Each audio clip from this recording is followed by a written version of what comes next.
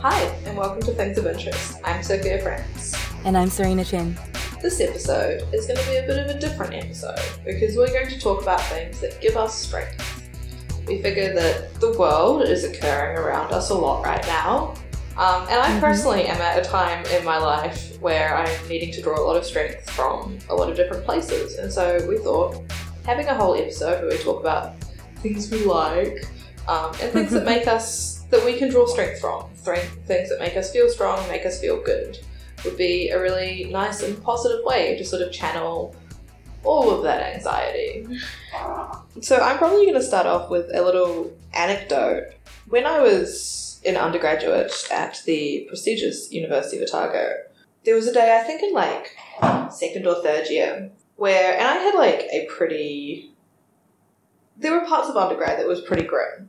This was all before I started being medicated for depression, which was absolutely what I'd needed for my entire life. So I was sad all the time. It's very cold in Dunedin. That doesn't help. None of the houses actually have insulation. And there was a day where I went for coffee with a friend and I was just like crying about my life in the Fix and the Centre for Innovation. And he sort of said to me, like, while I was in the middle of being like, everything is horrible and nothing is okay, he was like, you are one of the strongest people I know, and whatever happens, I know that you'll get through it because you've dealt with so much already. And at the time, I kind of brushed it off because I was just like, clearly I'm not dealing with it. I am crying in public. But since then, that's been a memory that I've come back to a lot whenever I'm sort of feeling overwhelmed or like I can't deal with whatever's happening. And I think like absolutely part of adulthood is just sort of dealing with things again, if that makes sense. Like, you have your internet cut off once and then you know how to deal with it next time. And that was something that kind of surprised me. And I was wondering if, Serena, you have any sort of similar experiences where at the time you were like, this is unhelpful, why is this happening? But it's actually become quite a cherished memory that you go back to a lot. I'm not sure if I have something, because I tend to do the very like New Zealand thing of not talking to anyone about any kind of negative feelings that I might have ever. I feel like that's Kiwi a very, way. very cultural thing here. And I mean, I try not to, but I feel just so awkward telling anyone anything that's not positive or snarky or sarcastic. Well, because you feel like you bring people down when you talk about bad shit. Yeah, and I feel like I don't know what they're going through. Like, they might be going through something worse, 100 times worse. And how dare I basically put my worries on someone else? So I haven't got one of those kinds of memories. But I did go through like a pretty sad, rough time, and this was at Berkeley, and I went downstairs. We have a little music room, which is pretty cute, and there's like a little piano. It's like 4 o'clock in the morning, and I just started. This sounds really silly, but I started writing a song. I wrote a really sad song about my feelings, and what was weird was that after I wrote it and after I let it all out, I didn't feel as bad anymore. And there's something about writing like exactly how you feel down and like why you feel that way. And then you read back on it and you're like, this is kind of silly. The problem that I have sounds silly now that I read it out loud. And because it sounds so silly, like I know I can get through it. Because like you said, like your friend said, you've gotten through stuff that's so much worse. Once you put that all in perspective, it's like, and I think there was a combination of like putting it in perspective and just letting all those feelings out and not stifling them, not worrying over them. Yeah, and like externalizing it. Yeah, one of the hardest things to do is to not feel bad for feeling bad. Yeah. And this is definitely like a really big problem with like diagnosed mental illness, but also just with like moods, right? Like when you are sad, when you're angry, when you're upset, it's really easy to just kind of be like, I shouldn't be feeling this way. Because we're absolutely sold this idea that like to be human and like to be living your best life means you're always happy. And I think like that's a false goal that we're sold. Like, you shouldn't expect to always be happy, and you shouldn't want to always be happy. There are some like times where sadness or anger is a legitimate and appropriate response to what's happening around you. But you should, I think people should strive to be peaceful, at peace with themselves. And this is something that like I've spent a lot of my life having, because like I have feelings all the time, many of them clinical. I have pathological feels. And letting yourself have feelings is such a huge, important part of finding that peace, if that makes sense. Yeah, absolutely. It's definitely something. So when I feel like the world is ending and there's nothing I can do and my life is over kind of thing, something that's gotten me through every time I've felt that way is the knowledge that that feeling itself is real. It's going to be there, and it's going to be there for the next maybe few hours, depending on what time of day it is and when I get to sleep. And then it's going to not be there. Yeah. Because, again, like, we've been through this before. We know that it's going to be horrible for the next, 5 hours, depending on what time of day it is. And you just have to, like, let it pass. You just kind of have to be like, okay, I'm just going to feel shit for the next 5 hours. And that's the reality of it. And I think that's what's gotten me through definitely the hardest times, is being like, I feel this way now, but I know I'm not going to feel this way later. And all I have to do is wait it out. And it seems kind of, I don't know if it seems unhelpful or unproductive. I'm not taking initiative, but for me, at least, just the simple act of waiting it out has gotten me through. It's kind of like a nice version of the dog on fire meme, where it's like, this is okay, except in this case the fire goes out by itself. I haven't told you this already. I'm very excited to tell you. Yeah. I got my first tattoo last night. Oh! I got a strand of DNA. That's awesome. It looks really cool. But it's on my ribs, and that is a very painful place to get tattooed, fun fact. And one of the things that helped me sort of stay still while she was doing it was like just thinking, this is painful, and it's okay that this is painful. Because often when you're in pain, like everything in your body is like, you need to leave the thing that is putting you in pain. It's like, you touch a hot thing and your body is like, please stop touching this hot thing. Please stop it right now. And so just sort of like thinking and taking deep breaths and being like, it is right that this is painful, was really helpful. And now I have a really cool tattoo. I'll send you a picture later. Oh, I'm so excited. When you're sad or upset, what's the thing you do to make you feel better? What's your like go-to good feels thing? I guess it depends on what kind of upset. Something that was really, really surprisingly effective when I've been angry is that I get down and I did 10 push-ups. Yes. and then it's like, okay, I'm still angry. I'm still pissed off. Mad as heck. But it's a little more manageable now. Like, I feel like before I didn't have things under control, and now, after 10 push-ups, I'm a bit tired. It's kind of like if you're feeling things that is not under control, and if you temporarily treat yourself like a child having a tantrum, and just, like, I'm just going to tire myself out. I'm just going to do some physical activity, 10 push-ups. Okay, I feel a little more tired. Do another 10. Like, my arms are hurting now, but I feel like my emotions are more manageable. So, when I'm that kind of upset, physical activity helps. When I'm just sad, taking that sadness up to 11 and being really melodramatic alone by myself. And just, like, crying it out. Because it's that knowledge that I have that I feel terrible now, but it's going to go away. And then I tell myself, maybe if I feel really, really terrible, it'll go away faster. Does that work? I don't know if this is helpful to anyone, but this is what I do.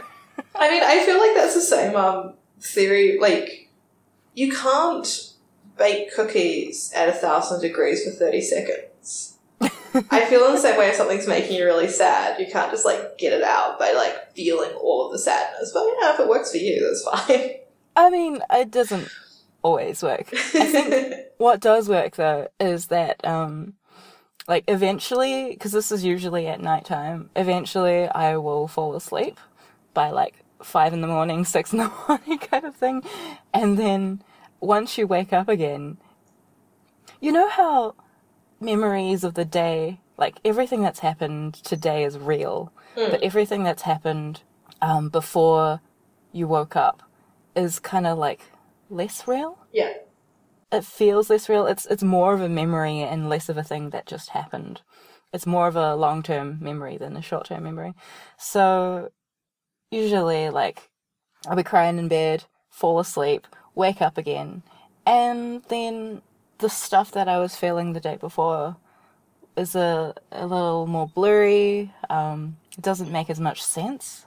Like, in the moment, everything's so real, but you sleep on it, you wake up the next day, and it's like, I felt really sad, but I'm not sure why. I just felt really sad, and it doesn't affect me as much. So maybe the actual helpful piece of advice is not to be melodramatic alone and cry yourself to sleep.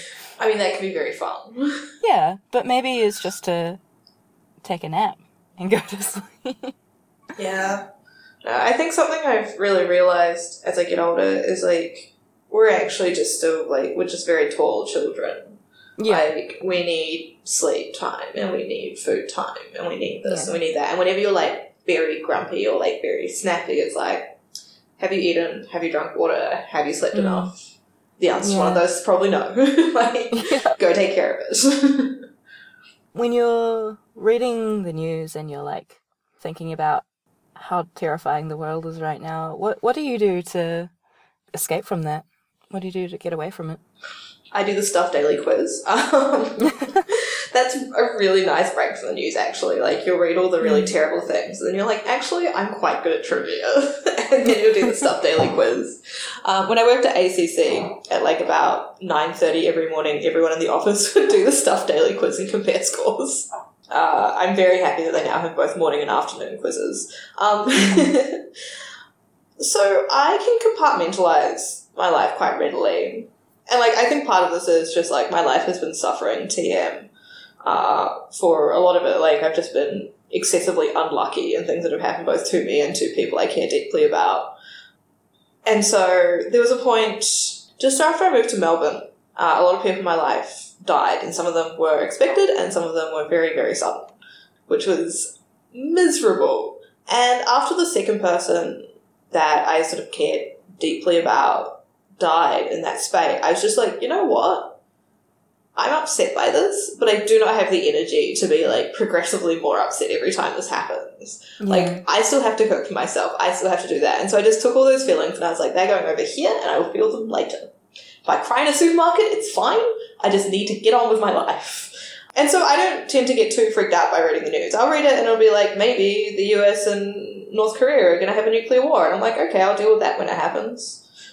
It's nothing I can do anything about. And I think that's something really important to remember, particularly, like, in New Zealand or Australia. Like, if you're in the US, like, you can definitely join counter rallies and do stuff, but, like, I don't have the money to, like, fund anything. I absolutely do not have an income right now. I don't have, like, the energy to put towards anything particular, and I have, like, some sick generalized, so, like, I get really overwhelmed by crowds. And so, like, Australia is currently holding a postal vote as to whether marriage equality is okay. It's a non-binding vote. So every eligible Australian citizen for voting gets mailed out a thing that says, like, hey, do you think marriage equality should happen? And then people mail it back, and then the government goes, well, we're not going to do anything anyway. Brr.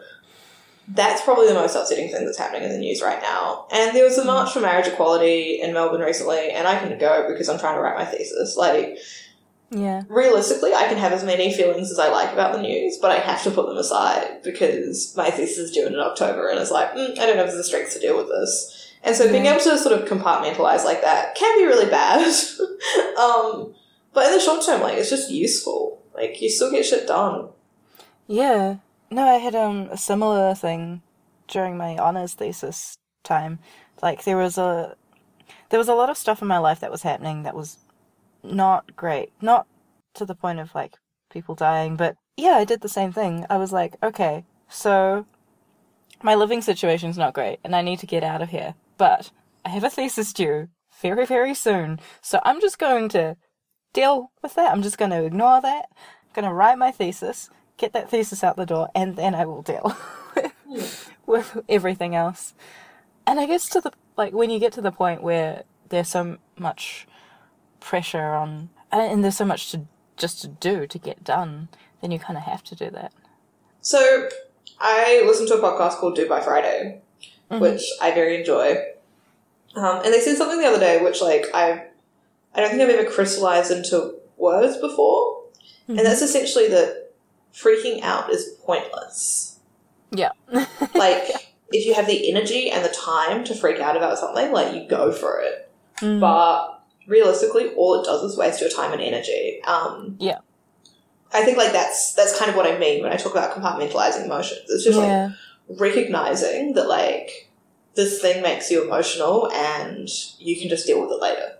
That's how I dealt with. So after 48 hours, after the weekend of filming and no sleep, I realized that I'd lost my wallet. I was in the car with some friends, and I was like, I don't know where my wallet's gone. Oh well, it'll turn up. And they're like, it's great that you're not freaking out right now. I'm like, well, it'll either be in my flat or your flat or another friend's flat. It'll be around friends. It's fine. And I can lock my cards. I can deal with that later. If money goes missing from my account, I'll know, and that's fine. And that worked out really well. Didn't freak out about it. That's a good piece of advice for the news right now. Because I am sitting here every day, well, not every day, but sitting here just skimming the news and feeling so helpless and so small and uninfluential, and the problems are so real, affecting so many people.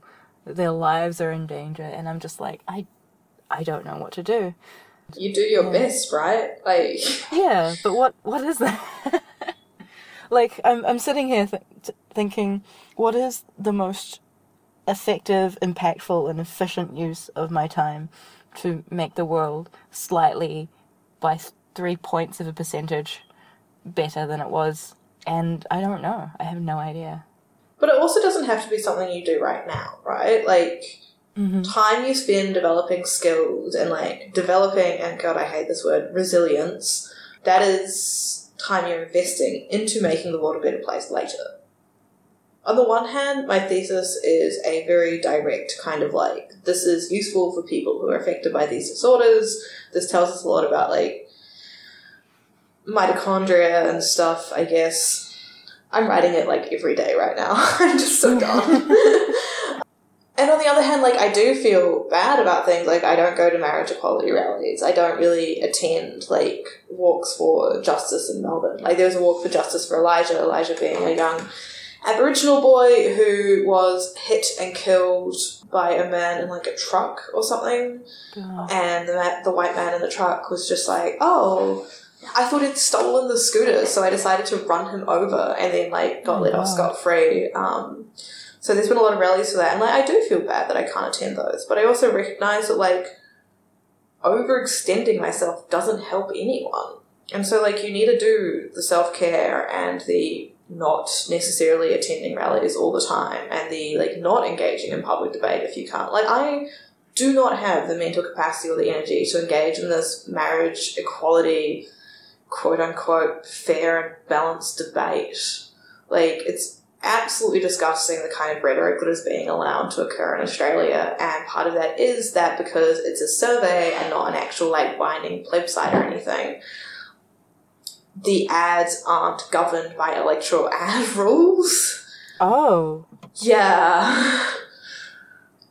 Oh, so okay. There have been posters put up around Melbourne that say things and I'm quoting here, but I want to quote because I think it's important to know the kind of rhetoric that's occurring, but posters saying things stop the fags. Holy shit. and claiming that children in same-sex couples experienced much higher rates of abuse than children in heterosexual couples. And it's like, well, I mean, that's not true. Like, the study you're quoting, like, absolutely has terrible methods. Like, holy shit. I'm insulted on two levels, as a non-straight person and as a scientist. Yeah.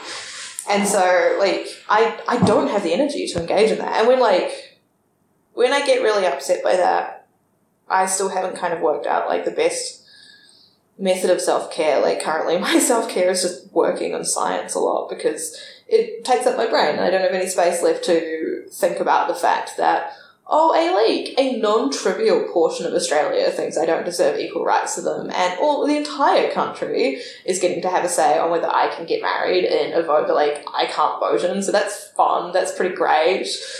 I don't know the best way to deal with that yet. Mostly I just talk about it to people. I, like, yell about this garbage spider tornado of a country to my friends, and I find that very cathartic. Yeah, no, I think that is helpful, just externalizing feelings in any way.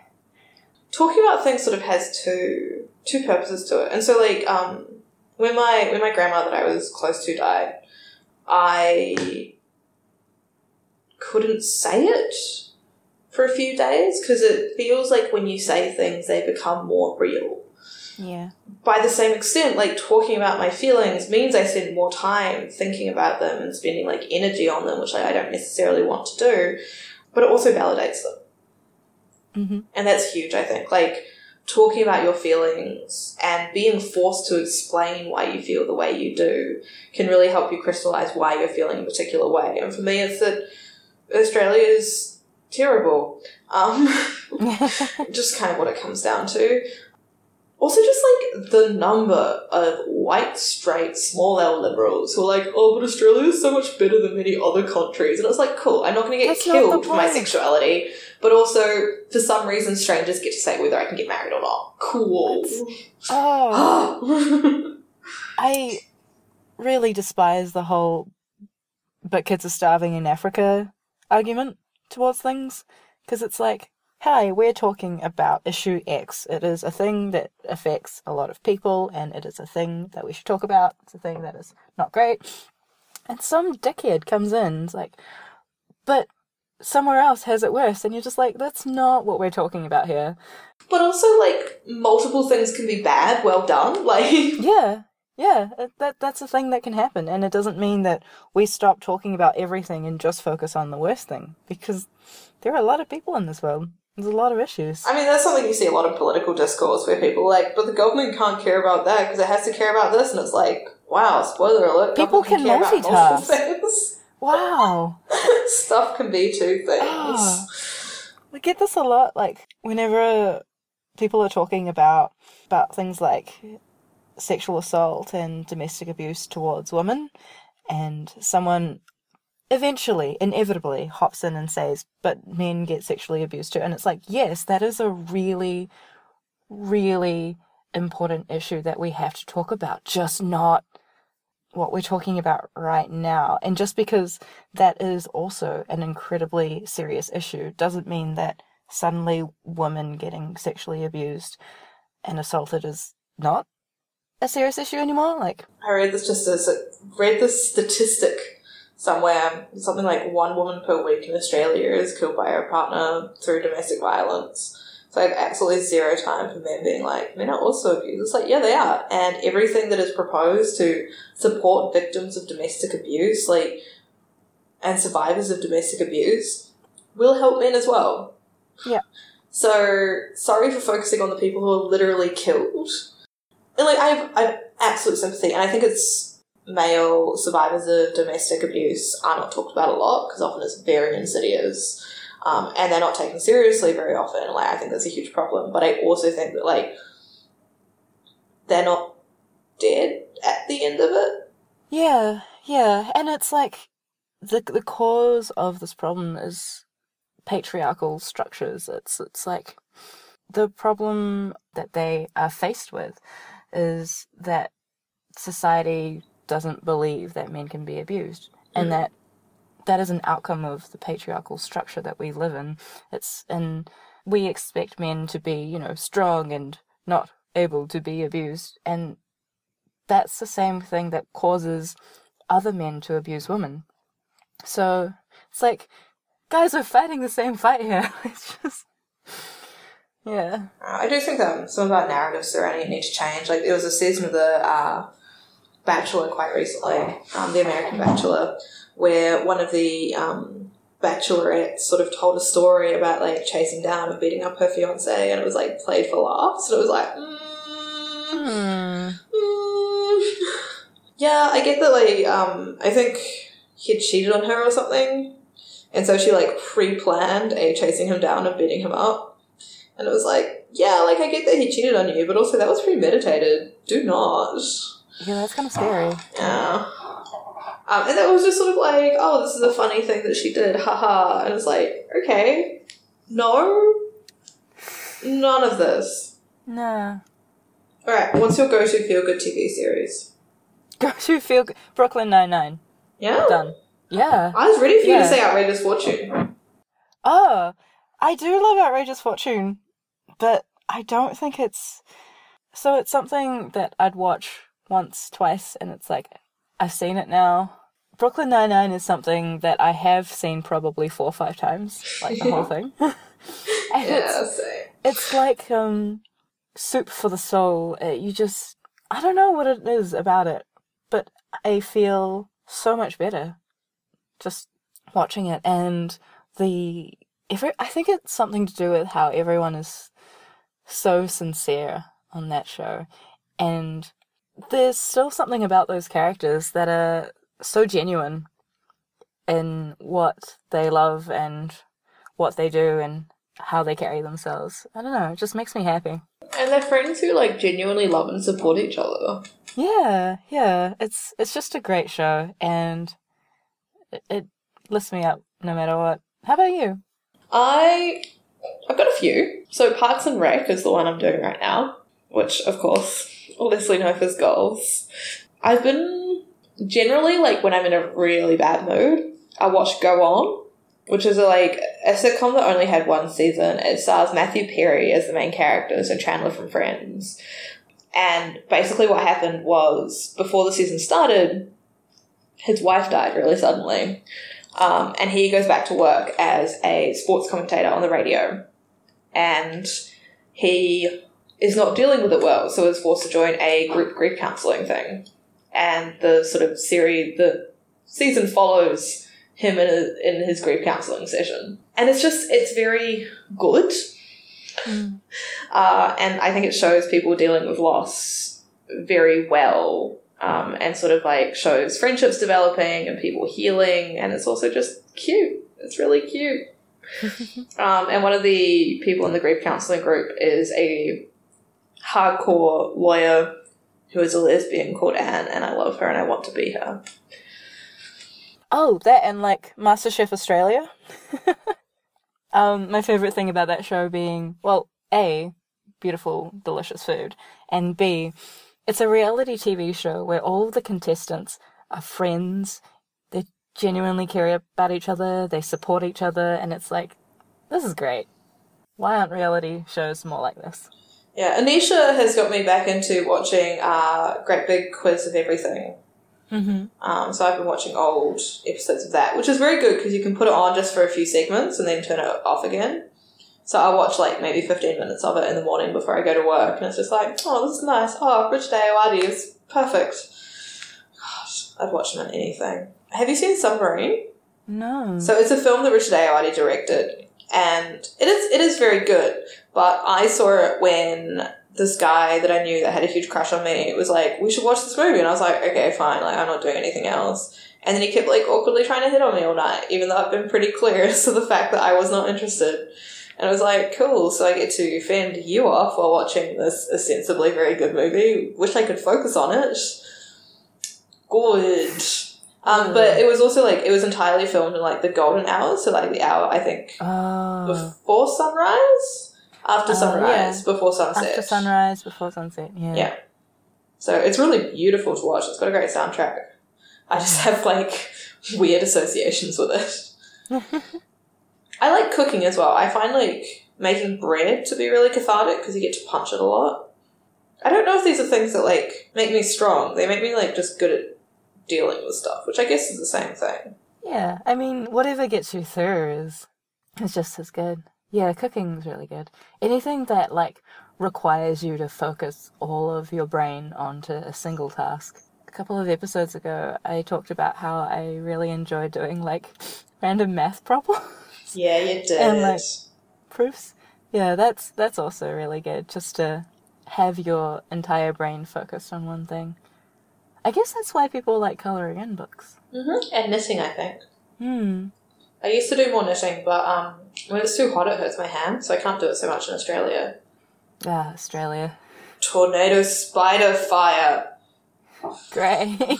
I'm just going to start, like, stringing terrible words together and everyone know that they mean Australia. I don't know. I'm trying to figure out how to phrase this so it doesn't sound really mean. But I don't really draw strength from my family, if that makes sense. Like, it's really nice knowing that they will always be in my corner. But I don't, like, call them and talk to them very much about stuff in my life. No, neither. But I think it's kind of like a strength just to know that you'll have someone who's always there for you if you do need it. Yeah, because I don't really, like, call or talk to or message my family much either. You head back to see them quite a bit, though, don't you? No, not as much as I like to. Like, probably once, twice a year at most. Oh, okay, yeah. Nah, it would be good to head back more. But there is something, and maybe it's something that we don't realise because it's such a constant in our lives, is that, like, we have that in the background. We know they'll be there if, like, everything does turn to shit. If my house burns down tomorrow and I get fired from my job the same day, and I don't know, my bank accounts all freeze me out in the same day, then yeah, like, that's there. God, if my house burned down tomorrow, I'd get a very big talk about how I should have had contents insurance. Yeah, same. Jesus. No one burn down either of our houses, please. We do not have insurance. Thanks. Something I have, like, a lot of time for as well is found family. Which I think is, like, a much more common narrative in sort of gender and sexuality diverse circles. Just because, like, a lot of people often will get, like, kicked out from their family, or they don't feel they can be their own authentic selves with them. And so, you know, we just kind of generate our own families. And that's pretty cute. That's nice. That's really good. I find it a bit weird because in Australia it's pretty uncommon for people to move to go to uni. So a lot of people are still living with their parents when they're at uni, or in the same city as their parents while they're at uni. And so a lot of people my age who are often, you know, still attending university, because every qualification takes a million years these days, they won't super understand the concept. And that, like, I'll try and sort of, like, you know, I'll become really good friends with someone and I'm like, now we are family. And they're like, well, no, like, they don't treat me as being, it's hard to explain this. When you accept someone as family, that is saying, like, we will fight, but I will always have your back. Yeah. And for people who have always lived with the backstop of their parents so available, I think it's very tough to understand that kind of relationship with your parents, with your siblings, can exist with people who are not biologically related to you or haven't grown up in the same house as you. And I found that, like, quite difficult to explain to my friends in Australia, and, like, it has resulted in, like, a few friendships falling apart because people just won't understand that even though I think they're being a dick, like, I'll still always have their back. Like, if something comes up, I will just always, you know, be their backstop, essentially, because they're that important to me. And they'll be like, well, how can you say that if you also think I'm being a dick? It's so, like, insincere. It's like, no, it's not. It's the fact that you're being a dick. Like, if my brother's being a dick, I'm going to tell him that. But, like, I'm not going to not like him. Like, he's still my brother. Like, yeah, there's a separation between, like, your actions, the value of your actions, and your inherent value as a human being to another human being. Yeah. That's a much clearer way of putting it than my 5-minute ramble. Thank you. Something else I was thinking, actually, just so I can keep talking. So I've been having some friends stay with me. and they are 19, and sometimes they'll like bring their other friends around who are also sort of 19, 20, little second years. And I found it like really, sometimes they will do or say very illogical things. And I found it really fascinating to just kind of like watch them and let them do it, because it does like, to an extent, like it reminds me of being like 19. Like I was definitely not the most logical human at that age. But I also hadn't really realised like how much maturity I gained sort of like between being 19 and being 25. And it's also been it's been quite funny in that sometimes they'll ask me something or be like, oh, is it okay if I do this? And I'll just be like, I trust your judgment. Like, please don't fuck up my house. I trust your judgment. Like, this is my only thing here.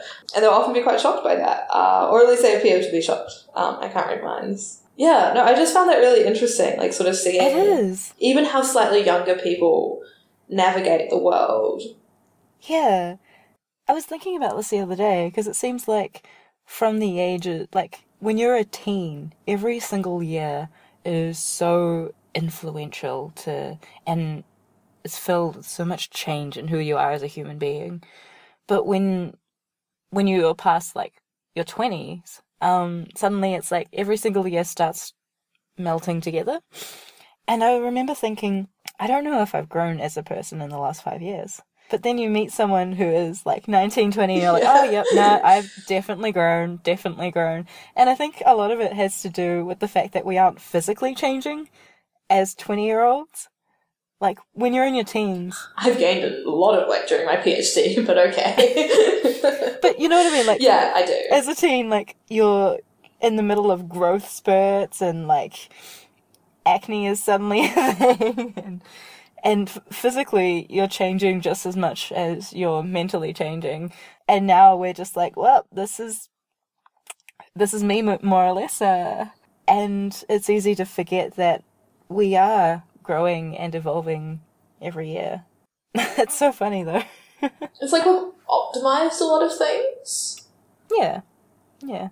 It's like, I know how to make eggs. This is what I do now. Yeah. God, they all listen to this podcast, so I want to, like, just kind of preface this by saying, like, I absolutely don't judge your actions at all, kids. But, like, they were eating curry the other night, and the curry arrived super late, so they were all starving. And one of them was like, oh, can I serve it, like, just on the mattress on the floor? And I'm like, yeah, just, like, don't spill it. If you think you cannot spill it, you can serve it there. And then one of the other ones was kind of like, what are you doing? Don't serve it on the mattress. You will almost definitely spill it. And it was just kind of like, yeah, I guess, like, knowing yourself, I think is a big part of it. Like, if I tried to serve curry on a mattress, I would straight up spill it. So I would always do it, like, in the kitchen, like, on a surface I know I can wipe down. Like, just set everything up, so even if I fuck up the worst I possibly could, I can fix it really quickly. And I found it, like, it was quite funny to watch, just kind of, like, them both trying to navigate a house that wasn't theirs and a space that wasn't theirs, but also, and I think this is very much a late teen thing, sort of figuring out what they need to ask figures of authority for or about, if that makes sense. And, like, I very much was that when I, like, first went to uni. I was like, hold on, I don't have to ask anyone to stay out all night. What's going on? And, you know, you have that stage where you eat Tim Tams for dinner, like, for a week, and then you realise that you definitely shouldn't do that. Yeah. And it was really nice to kind of see that happening in people, like, around me again. It was really sweet. Yeah. I miss my mouth a lot when I try and feed myself, so... Oh my god, Serena. Well, it's like, That's fine. one of them was, like, eating dinner lying down. I'm just like, huh. Yep. That's uncomfortable.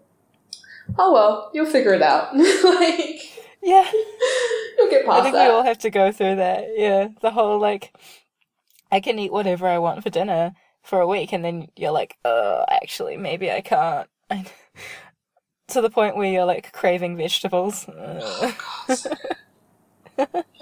Also, I've been packing my own lunch for work.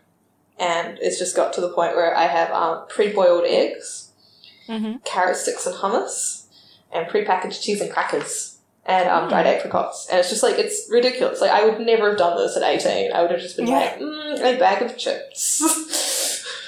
But now you're optimizing for brain performance, so...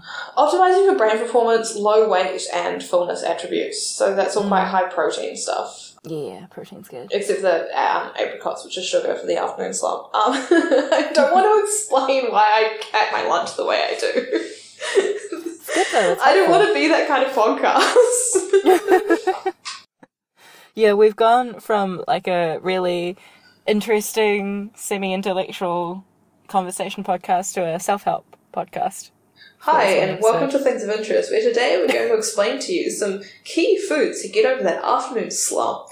Oh, piss off. 5 things you didn't know about posture. One weird trick to get rid of belly fat. Doctors hate her. Doctors hate us.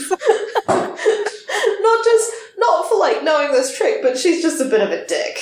Yeah. No doctors like her.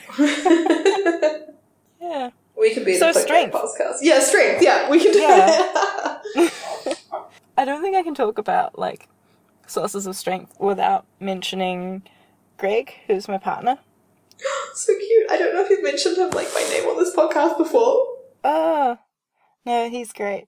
It's kind of like what you were talking about when you were talking about like chosen family kind of thing.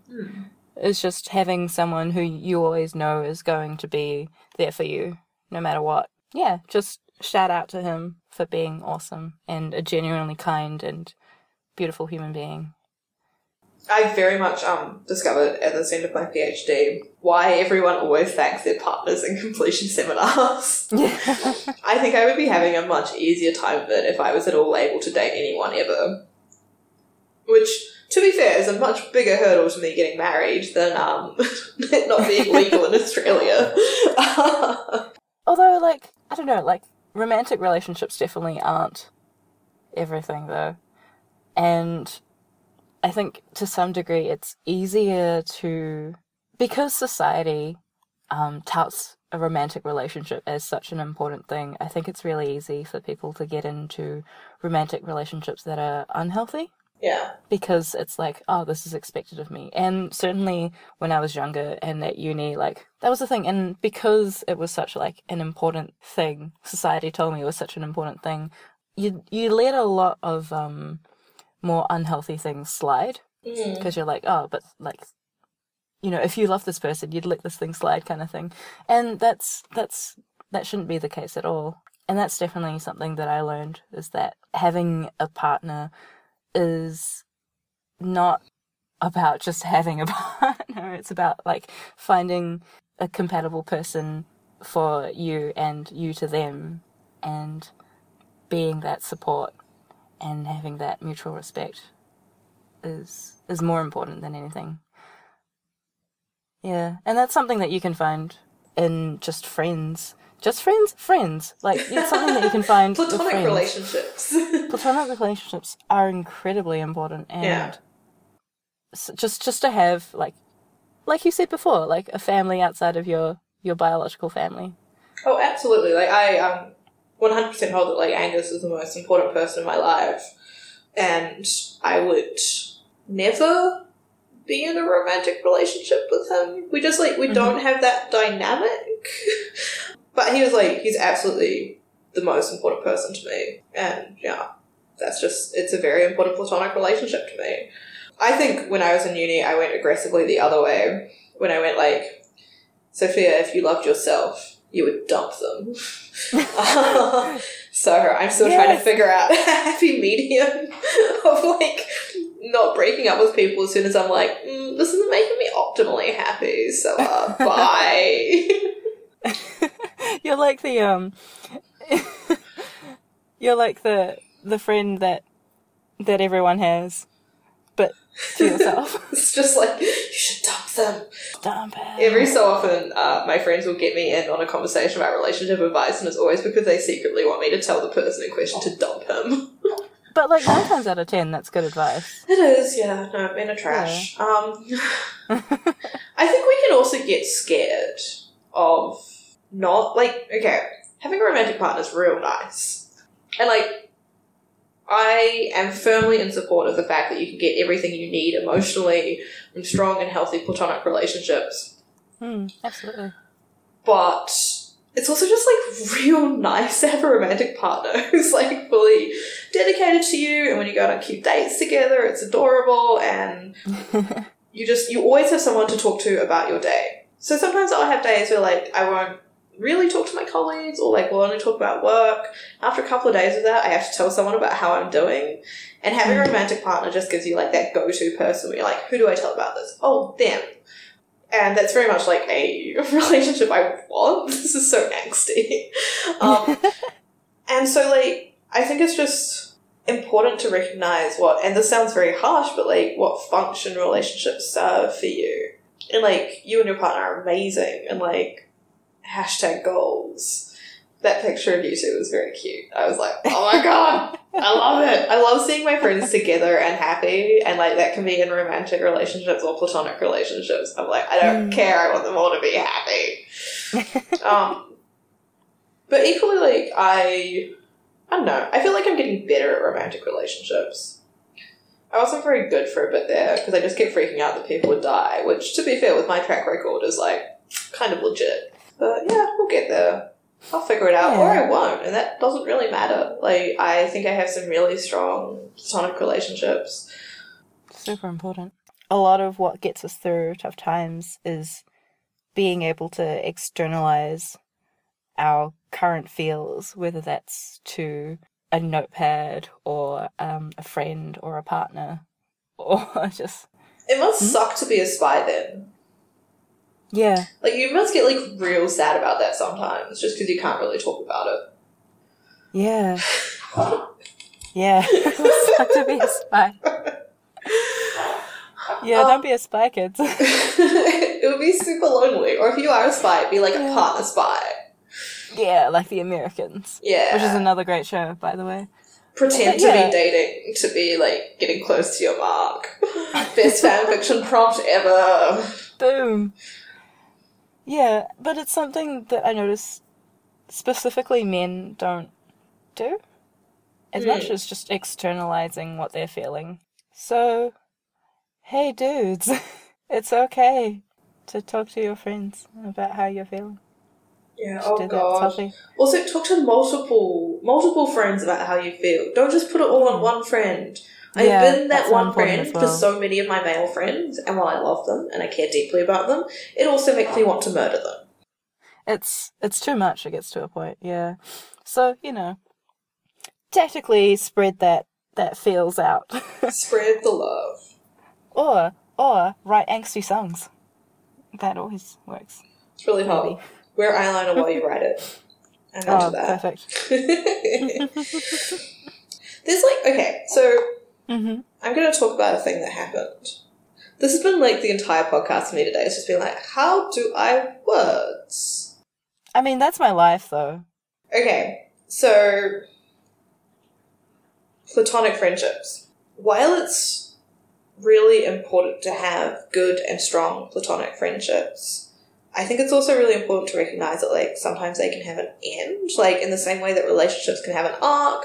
Like, I think friendships can a lot as well. And I think often the expectation that you are friends forever, friends for life, is kind of unfair, and puts a lot of unnecessary pressure on friendships, whereas, like, if it was more okay to just be like, this friendship isn't working out for us, that would be, like, easier. Because currently, like, it is really difficult when you're no longer friends with someone you used to be really close friends with. And that can happen for a number of reasons, and often it's just, like, you've kind of grown apart a little bit, actually. So, and so, like, quite recently, I had the cool and fun experience where I told one of my best friends about a sexual assault that happened a few years ago that, like, I've only sort of been dealing with now, because apparently my brain was like, you appear to be trying really hard to write your thesis. Instead, do you want to deal with this repressed memory? Like, yeah, what a great you time. appear to be writing a letter. Can I offer assistance? And he just stopped talking to me. And that was really tough, but I sort of had to recognize that, like, it was a really nice friendship, and now it is probably reached its end. I mean, I can't know for sure because he hasn't said anything to me, but that's just like, that's how it goes sometimes. And to be fair, like, if he would stop talking to me after I did something really difficult, like, that's not cool of him as a friend. But equally, like, the thing I've really drawn strength from there, and that's sort of why I wanted to talk about this, is like, I felt really secure in the knowledge that I'd done the right thing. Yeah.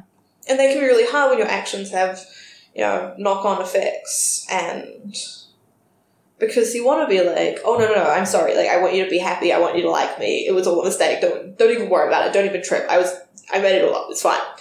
But, like, I would occasionally get urges to say, you know, something like that, just be like, don't even worry about it, let's just never talk about this again, it's fine. But I knew that I'd done the right thing by telling him, and that, like, that was sort of the correct thing to do. And, like, I had been, before I disclosed, like, I had been starting to feel guilty that I hadn't told him, because it concerned, like, another friend of his, and it was like, oh, friendship circles.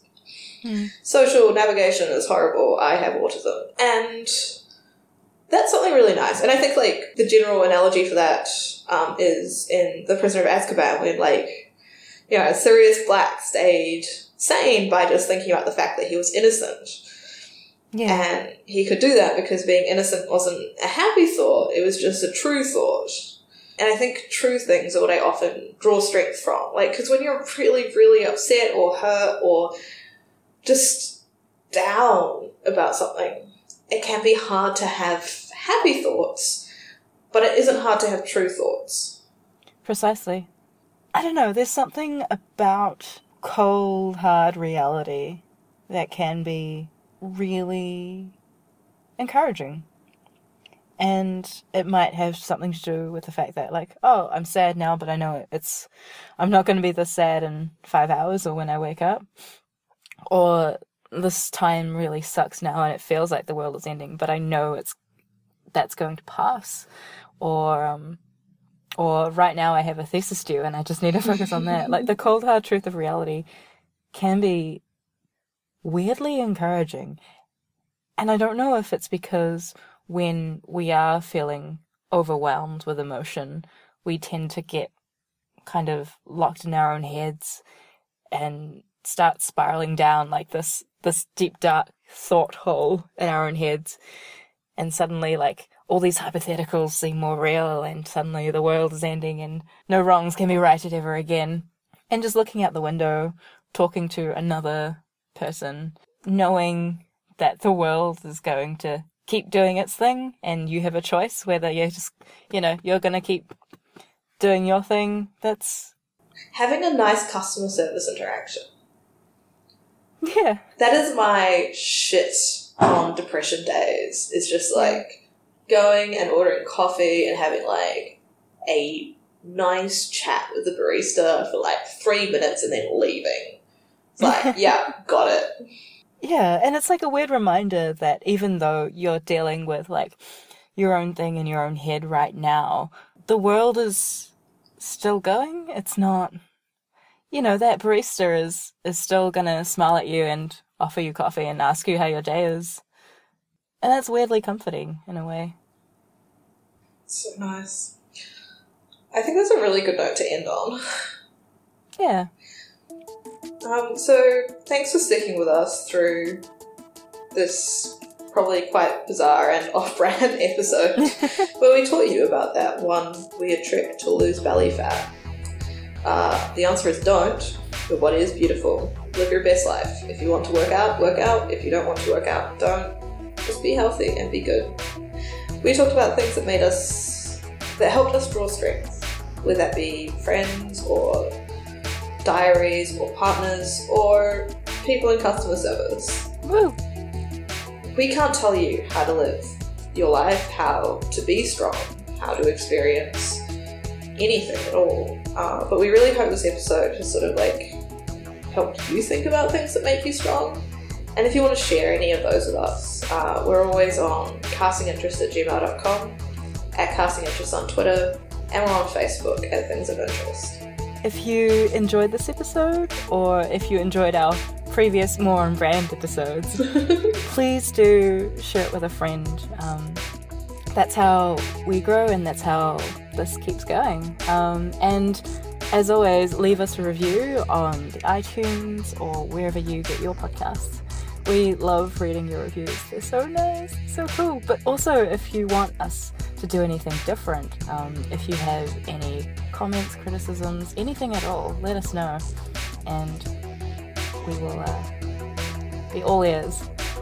Yeah, if you really like this episode, please let us know. Because, this is very different. We can do more stuff like this if you want. But that's it from us. And as always, stay interesting. See ya!